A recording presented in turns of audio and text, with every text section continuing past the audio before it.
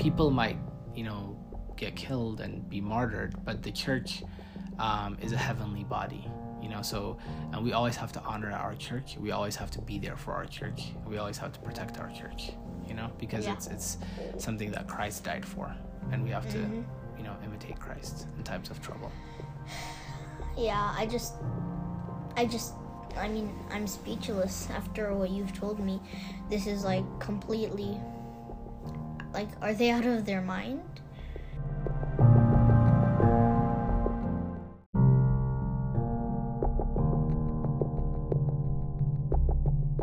Welcome to Lukas Learns Life, a podcast where I have challenging, honest, and fun conversations with my 9-year-old son, Lukas.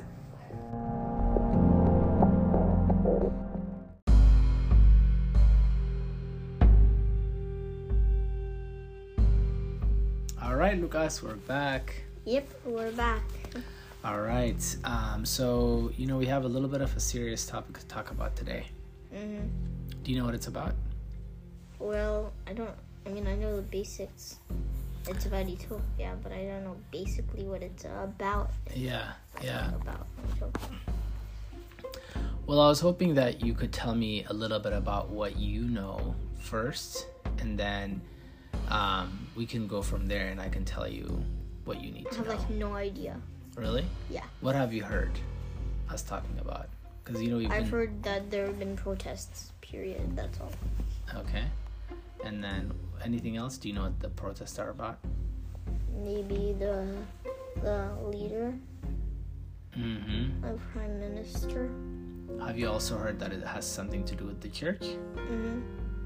What do you think it has to do with? I have no idea. Okay. Well, I'll explain it to you. I'll tell you what it's about.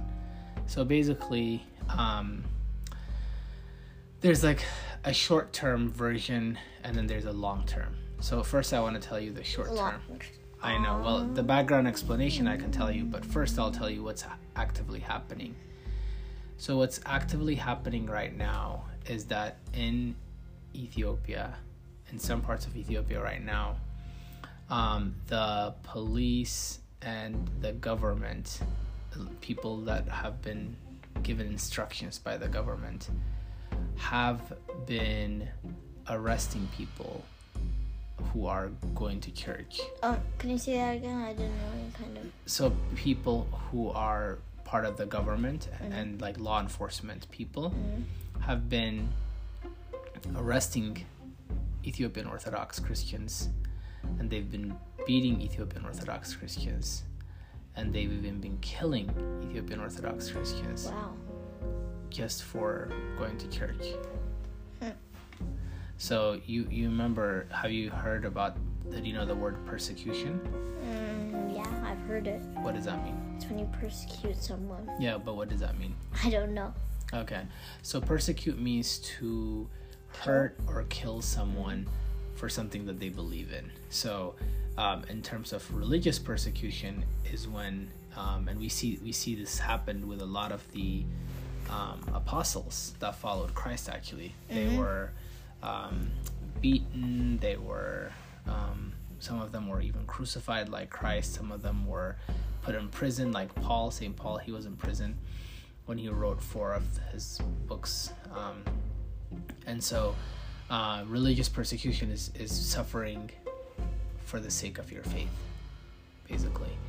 And so that's currently happening in Ethiopia, where the government really wants to weaken the Ethiopian Orthodox Church. And so that's a good question. So there's a reason for it.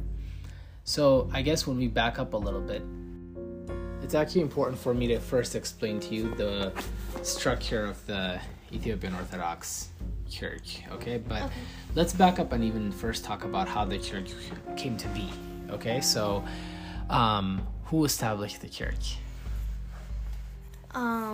Peter, St. Peter. St. Peter, but St. Peter was whose apostle? Jesus. Okay, so exactly. Jesus basically established, because he basically told him, so. Yeah, he told the apostles, and the different apostles went all around the world establishing churches, okay? And actually, St. Peter himself had many apostles, and one of those apostles was St. Mark. St. Mark. Yeah. So St. Mark then had other apostles. Oh, wow. And his apostles, like, he taught a group of apostles, and they taught a group of apostles, and they taught a group of apostles. And that gets us all the way to present day. And the current apostle, or what we call patriarch of the Ethiopian Orthodox Church, his name is Abuna Matthias. I've heard that name before. Okay. So he's the patriarch of the Ethiopian Orthodox Church, and we can directly link his leadership all the way to Jesus. Wow. Yeah. So that's why the Ethiopian Orthodox Tawahedo Church and the other kind of what we call apostolic churches, they're not man-made. They're not like a group of people that said, you know, we love God, let's open a church. That's not how it works. The way it works is through what the Christ established, and when the Holy Spirit came and ascended on the apostles, and then they went out to teach all around the world, that Spirit, so the Holy Spirit, is living within the church, and it's been passed down from generation to generation. Does that make sense? Yeah. So what's that called? Apostolic succession. Apostolic succession is what it's called. So whenever there are disputes and disagreements within the church, the way that we resolve it is by prayer, fasting, and having dialogue. Okay? What's dialogue? Like talking through it peacefully. Okay, yeah. So what happened is that there were a group of 3 bishops within the Ethiopian Orthodox Church. Okay, I forgot I have to tell you another fact that's important. So I already know what bishops are. I know, but the thing is, how do bishops get appointed or ordained? Do you get selected? Just like presidents select? Not quite. So, but the way they get ordained, there is a process for the people to give feedback, but the way they get ordained officially is through a patriarch. So there's one patriarch, right? And the patriarch is the one who can ordain bishops, and then the bishops can ordain priests and deacons. So that's how the rank works. There's deacons, priests, bishops, and then there's the patriarch. Okay? So what happened is a few weeks ago, 3 bishops who had for a while had some problems within the church. What do you mean exactly by problems? Okay, good question. So these 3 bishops felt like we needed to do more to serve people within Ethiopia who didn't speak Amarinya. Okay?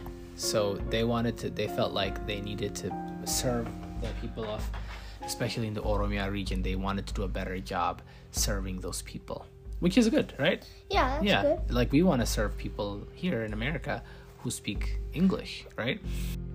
But there have been people within the church, or rather outside of the church actually, who are interested in dividing people in Ethiopia based along ethnic lines. So there are a group of people who want to focus, instead of saying we are Ethiopians, I think we talked about this a long time ago, they want to more divide people based on ethnicity. So focusing more on someone is like Amara and Tigray and Oromo and those types of things is what some people want to highlight those differences between us, instead of realizing that we are actually we have a lot of similarities because we're people. Yeah, like some people would be like, people aren't usually like, oh yeah, I'm from North Carolina, I'm from Alaska, I'm from Wyoming, I'm from Texas. They're mostly focused on the fact that they're American. Yeah. Of course, you can have like pride of your own local group, but you are not like necessarily focused. You're not gonna get into a fight with someone saying one is better than the other, right? And so anyway, so there are groups of people who are trying to divide people based on ethnicities. And when they heard about these bishops, they started telling those bishops, hey, guess what you should do? You should start your own church. instead of having the Ethiopian Orthodox Church, don't be part of the Ethiopian Orthodox Church. Be part of the Oromo Orthodox Church. What? Yeah. But Oromo are basically part of Ethiopia. That's impossible unless they split and they become their own country. Like the Eritrean Orthodox Church makes sense because they already split. Exactly. So anyways, so what happened is then a few weeks ago, the Oromo, those 3 bishops said, one of them said, I am now patriarch. And they found 26 people. Hold on, let me finish. 26 people, and they appointed those 26 people as bishops, random people, because they said, "Oh, I'm not a patriarch. I can do this. I am going to start appointing bishops." And then the idea is to tell those bishops, "Now, guess what, guys? You have all this power to appoint deacons and priests. So go all around the Oromia region and opening up, churches, or if there are churches already there, take over because now they belong to you." And we are now officially the Ethiopian Orthodox Church, but with Oromia, like representing the Oromos, essentially. Does that make sense? Mm-hmm. So, yeah, question. So, I was gonna say, basically, why would they do that? Like, they're part of, Ethiopia. Now I kind of, understand what they're trying to basically do, because so basically you're telling me they're I don't get how why would they even want to do that? I kind of they didn't even tell the patriarch. That's the thing. So that what they could have done is they could have gone to the patriarch and they could have said, "Hey, we need more bishops in our area, and so we need more bishops." They could have said that, and they could have, had that conversation. Or if they felt like, hey, you know what? We need more books in Orominya, or we need more sermons in Orominya. They could have done that, right? And guess what? And I'll show you later, but the church has actually prepared a lot of books. Like the Kadase has been prepared. A lot of the prayers, like Udase Mariam, and a lot of those prayer books that we have, they're prepared in Orominya. The church has lots of resources for people who speak Orominya, definitely more than English. Okay, more should be done. Again, I agree, more should be done, but this is not the way, right? But so this is part 1 of the problem. So this happened, and the Ethiopian Orthodox Tewahedo Church, I guess, let me ask you, okay, so let's say you are a patriarch within the Ethiopian Orthodox Tewahedo Church, and you just found out that 3 of the bishops within the church have now started basically started appointing new bishops without your knowledge. What should happen to them? Well, first of all, I would ask them why, and if there isn't a good answer, I would just get disappointed in them. I may even sue them. So the church actually has a process. So whenever someone does something wrong, what you do is, so they held an emergency meeting. They had called all the bishops all around the world, because there are a lot of bishops also here in the US that administer the churches in North America and Europe and all of that. So they all got together, and actually what they decided to do is they said these bishops have to they did something unlawful within the church, right? Because remember the apostolic succession, right? It doesn't work that way. It doesn't work that you just do your own thing on the side. We don't do that in the Orthodox Church. Everything is passed down, right, from all the way from Christ. So we don't just open up a church whenever we feel like it. That's not a thing we do. So, but the collection of bishops and priests, they're called the Holy Synod. Have you heard of that? Synod or Synodos? If you've heard of Synodos before, yes. That's just the collection of church leaders. Okay, so they met and they decided to excommunicate, or essentially kick out these 3 bishops and the 25 illegal bishops for the things that they did wrong. Does that make sense? Yeah. But they said they can come back. They can, if they repent, they can come back. And guess what happened? What? One of the 26 came back. He gave a speech in the Synodos, and I saw him. He was tearful, and he said, "I'm so sorry. I honestly," he said, "I didn't know what was going on. They just one day they were oh, are going to make you a bishop. And it was very confusing. It all happened so fast. But he apologized in a letter, and everyone welcomed him back. You see what I'm saying? But then all the other ones, they did not do that. And the government of Ethiopia, this is where the problem is now telling these people, you guys can go and start getting to your churches now, because you guys are allowed to do that.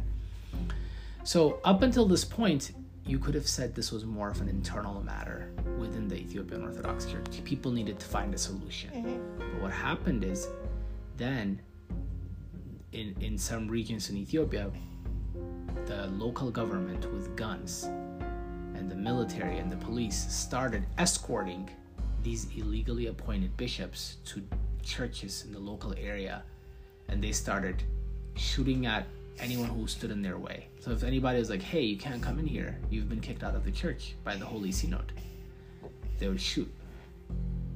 They were arresting priests who said, you can't come into our church, arrest. And so it's been reported that, about 30 people so far have been killed, including one priest defending their church. Wow. And the government came out, the president, the prime minister, do you know who the prime minister is?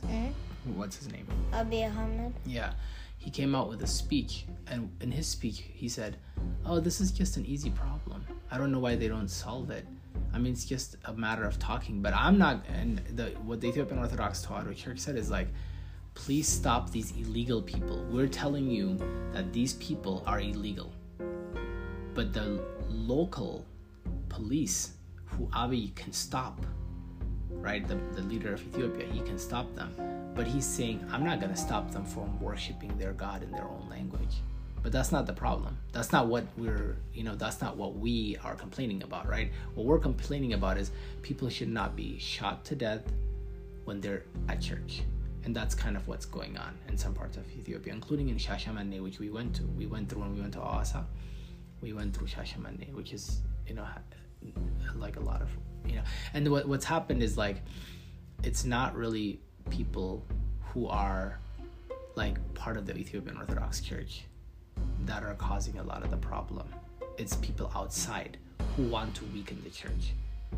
You see what I'm saying? Yeah. People like the prime minister, who wants to, he wants to divide and conquer. So basically the prime minister is not Orthodox. He's not. He wants to weaken the church, though, because he wants to have power. So he wants to make sure each group is fighting. So first, for a long time, remember there was a war in Tigray in northern Ethiopia. So that got Tigrayans and Amhara people to fight amongst each other. Then he got now this is turning out to be Oromo versus Ethiopian Orthodox, so he's sowing a lot of division, so people get really mad at each other. And he's telling the Oromos, hey, you guys deserve your own church. Yeah, you guys should have your own church. This is great. But this is not the way you do it. Not by killing people. Prime Minister. No. They should impeach him. Yeah, so... Wait, is that part of their government, impeaching? I think if there is probably, a way to remove a leader if they're not fit to lead. But they're not fit to lead. Yeah, and so what's happening is, so for example, a lot of the things that have been happening, when people have been shot, or I saw a video of so the past 3 days, what you've been seeing is during the fast of Nineveh, the Holy Synod came out and said everyone should wear black, because it's a time of sadness and mourning, so everyone should wear black. But then in Ethiopia, the prime minister and the government office, they said if anyone wears black, you can't enter. So you can't go to the mall if you're wearing black, or if you are wearing black, you might even get arrested, basically. You get in trouble for wearing black. So they made it so that, and even in some local areas, they took out black clothes from the shopping. So on purpose, you know what I'm saying? To try to get at faithful believers, I would wear black and stay home. Yeah. And the nice thing, though, is a lot of people have been out peacefully protesting and praying.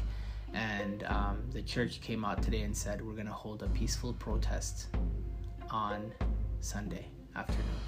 And then the government made a little statement, and they basically said that, they feel like the church is trying to do this in order to take over the government, which doesn't make any sense.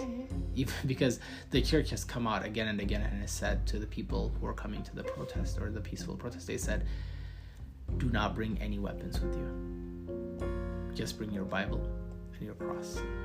And if we die, we die. If we get killed, we become martyrs for the church. And all of the people who've been killed so far, they're considered martyrs within the church. Because they died protecting their church. And there are people, even young people in their 20s, late teens, 30s, people, mazamrans, diakons, who died.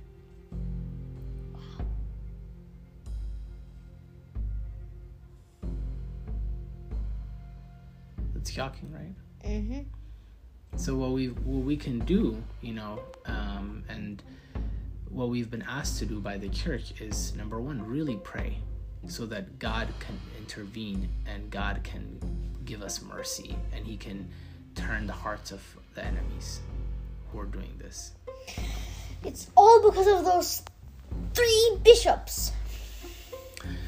And also a little bit of the government. The government, mostly the government. The government for sure. And I think so that that's why the past 3 days we were fasting and praying, and just like God gave mercy to the people of Nineveh after they fasted and prayed, we also did that as well. So that was what the prayers were all about. That was what, everything that you've been hearing. It's been about that, because every day we've just been seeing more and more and more of this problem. And so we're scared what's going to happen. We're scared what's going to happen on Sunday when all of those people come out on the peaceful protest. And what if the government decides to just shoot at them? What if they say, when they're when they're halfway done, what if they say, now protests are illegal?